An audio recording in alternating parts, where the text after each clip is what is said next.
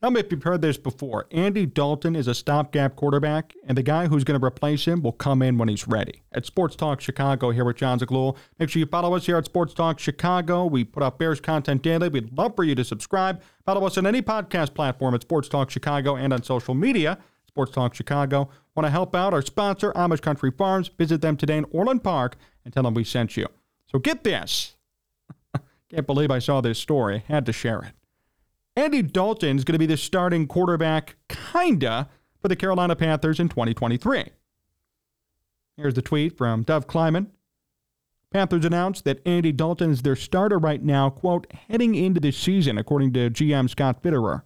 Fitterer says that first-round overall pick Bryce Young will replace Dalton, quote, when he's ready, and there's no timeline to when that'll happen.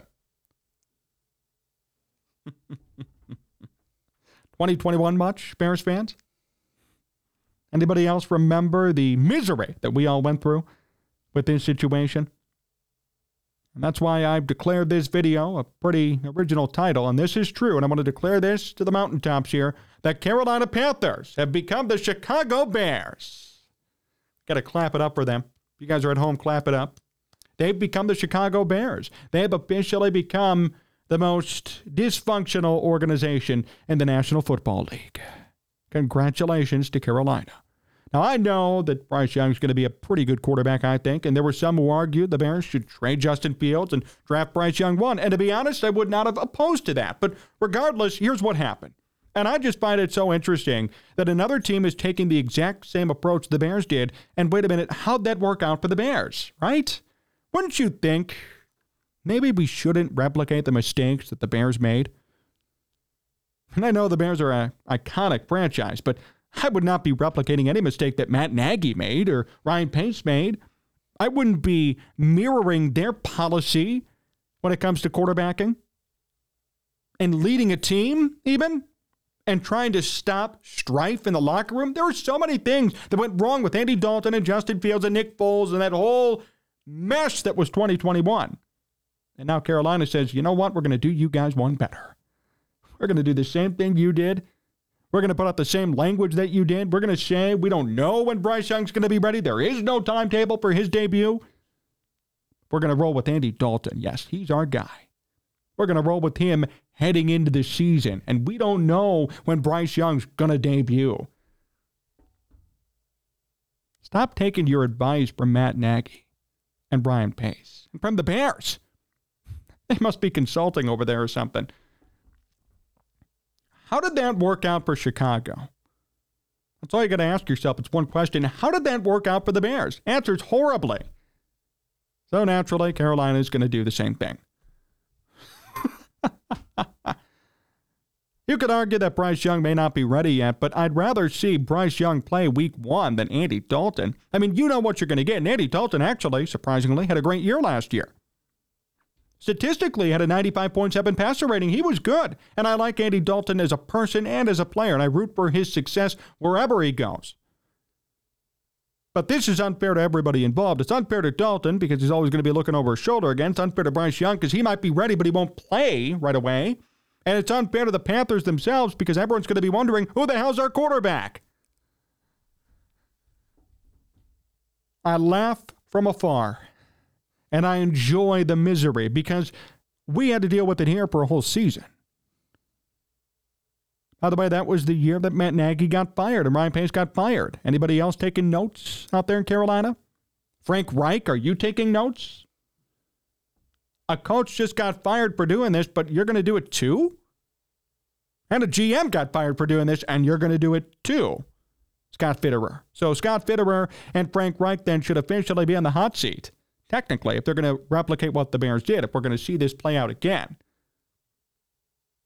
You either go with one or the other and you stick with it. If you firmly believe that Bryce Young is not ready to play NFL football, then guess what? He sits a year, right? He sits.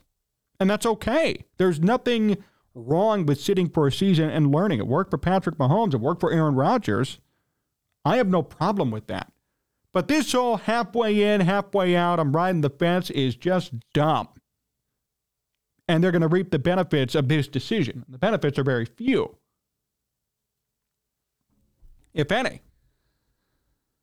That's what I don't like about this. I find it funny as a Bears guy, and I'm sure all of us do as well. When you saw this tweet, I'd love to know what your reaction was. You could comment it here. I'm sure all of you were just laughing. I put out a tweet saying, it's happening again, LOL, because it really is. It's happening again to a different team. I just love reading this tweet. Andy Dalton is their starter right now heading into this season. Bryce Young will replace Dalton when he's ready, and there's no timeline as to when that's going to happen. No timeline. Who knows? Could be next week. Could be if Dalton plays poorly. Could be if somebody gets hurt. I mean, just make a decision. This goes back to the Carolina report that came out like 50 days before the draft, if you remember, where they said that they don't know who they're going to take with 50 days to go. They had no idea, apparently. And I don't know if that's true or not, but based on this information, it sounds like it is true. They had no idea who they were going to take. Oh, man. Why do this?